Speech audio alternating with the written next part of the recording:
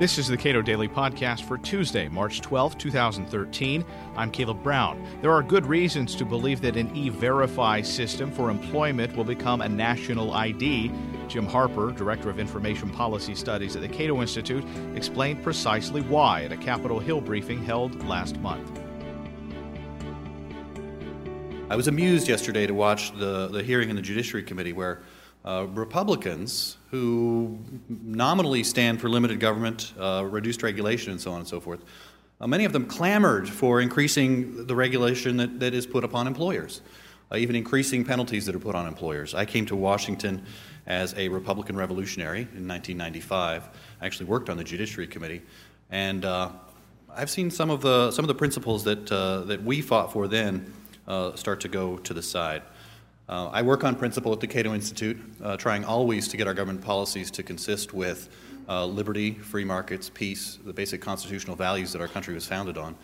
And I think that E-Verify is well outside of those values. So my specialty is identification and my concern with national identification systems, and I think they should be a concern of yours too, because a great part of living in a free country is having freedom to identify yourself as you will. It's a little arcane, and sometimes it may seem a little bit silly, but it's rather central to your ownership of yourself, that you identify yourself as you wish, when you wish, and that we don't impose artificial or unnecessary identification requirements on people in order to access the goods, services, and benefits of living in the United States. So let me talk a little bit about what a national identification card or system is. There's really just a simple three-part definition. One is that it is national. I think in E-Verify we're definitely talking about a national system. There are many identification systems that are not, such as state driver's licenses or business identification cards and many other things. It's for identification. Identification is actually a little bit complex. It's the comparison of identifiers that have been collected before to the identifiers presented by an individual. It's sort of a technical way of understanding, do you have enough confidence that you're seeing on a second, third, or fourth time the person who you originally saw before? So an identification system is about comparing identifiers to the person presenting him or herself. The Social Security number is an identifier. It's not an identification system. So the correlation between name and number, that's a national identifier. But don't say we've already got a national identification system just because we have national correlation between a name and a number. That's just one constituent of a national identification system. It's not necessarily good to even have a national identifier like that, but it's a cost of having the Social Security system. When the Social Security system was founded, as many of us know, the creation of this number was intended solely for the use of the Social Security system. But quite rapidly after the numbering system began, it was applied to other uses, and especially in the late 60s and early 70s with computerization, the Social Security number became sort of the universal number for identification people of in information systems. And so you saw it in credit reporting, you see it in healthcare, you see it in lots of different places now. That's a nice illustration of how even an identifier, just one part of an identity system, will transmogrify over time and expand to the other uses that it can be put to. Think about E-Verify. Now, the final element of a national ID is that it's practically or legally required. There are plenty of identification systems we use. A credit card would often be good enough for identification, but plenty of others that are optional, purely optional. You don't have to have it to navigate the society. So I could live entirely well without a credit card, giving up some conveniences, obviously, but I could surely be able to live practically, and it would be legal for me not to carry it. E-Verify, I think, falls well in the definition of a practically or legally required, assuming compliance with the law, which is not necessarily a given. You have to participate in the E-Verify program. You have to be identified to the government in order to get work in the United States. So I think we're talking about a national identification system. But let me take you through how E-Verify requires a national ID system, because I don't think it's obvious from just hearing about it. A lot of folks haven't thought this all the way through and just sort of assume that we'll get an E-Verify system that works without a national ID. Well, the immigration law makes it a question of federal law whether a person is entitled to work in the United States. I think that's a bad policy as a matter of first principles, to give the federal government the right to say whether or not a person can work. But that's what current immigration law says. If you want to administer that kind of program, there are really two questions that have to be administered. One is, who is presenting themselves for work? And then two is, what are they entitled to? What are the set of entitlements? And do those entitlements include the ability to work in the United States? Lots of the problems that we'll hear about from my co-panelists deal with that second question.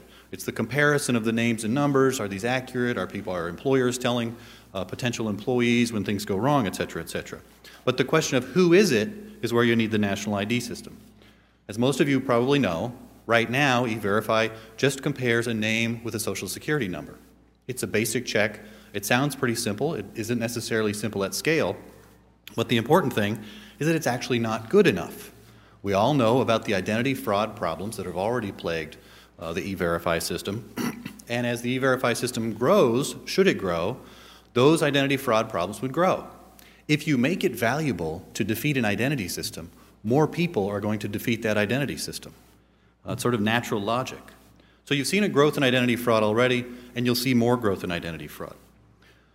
That's why the proposals going around today on Capitol Hill talk about strengthening the identification system. They talk about a fraud-proof or biometric card.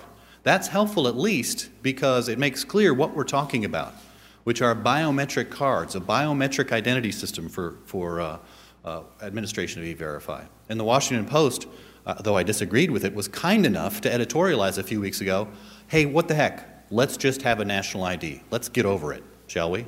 Well, I'm not getting over it, and I don't think you should either. We already see that strengthening is happening, in the E-Verify system.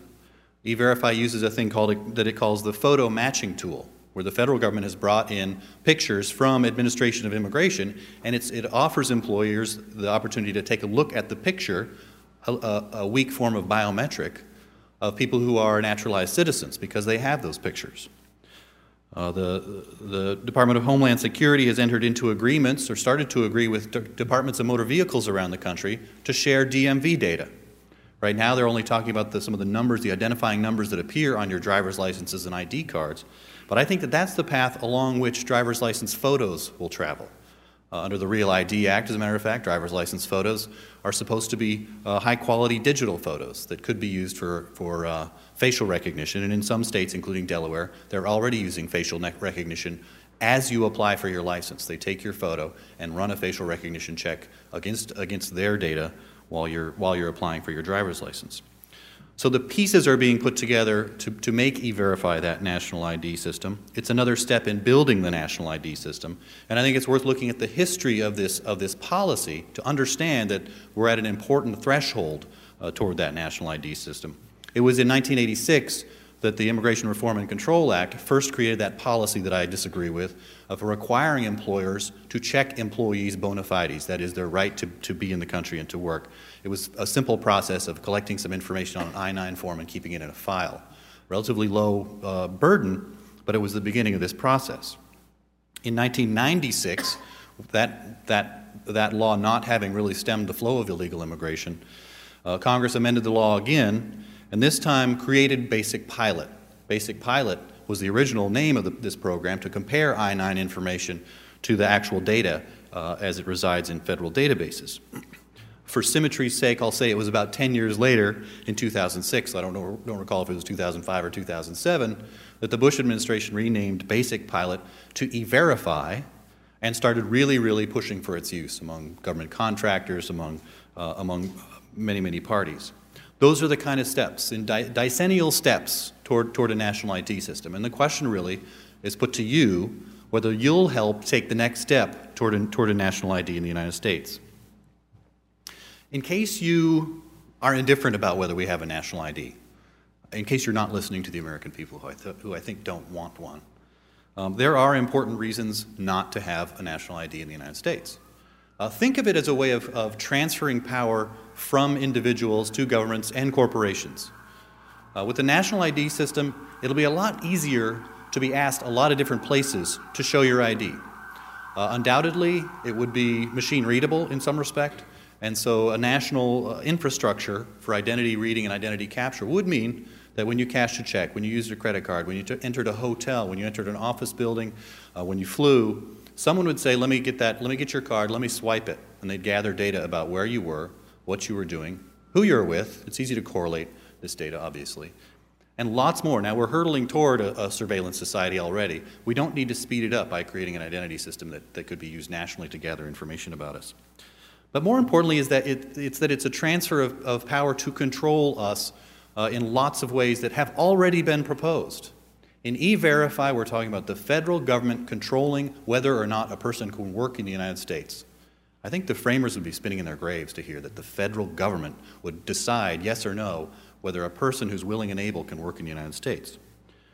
Watch for that system to expand to access to financial services, access to travel, access to health care, access to housing. The list goes on and on. Prescriptions, that's been literally proposed to use national identity for controlling access to prescriptions, to guns and ammunition. We're talking now on Capitol Hill about whether guns should be registered in gun owners. Now, historically, national identification systems have been used in some of the worst atrocities. Now, I don't see that happening in the United States anywhere in the near future. But history is long, and I think it's Bruce Schneier put it very well when he said that it's an important form of civic hygiene not to create systems that could be used in totalitarianism. So while we're mocked by our European friends who have national IDs and nothing ever really happened bad to them, we just think a little bit about history. And we think about a future that is uncertain, no matter how great the blessings of our liberty are today. So as you examine this issue of E-Verify, if you see that the political path of least resistance is to go ahead and advise your boss that a yay vote is okay, I think you should stop for a moment and you should think about principle. You should decide whether you want to be part of taking the next step toward a national ID in the formerly free United States. Jim Harper is Director of Information Policy Studies at the Cato Institute. You can read more of his work at cato.org.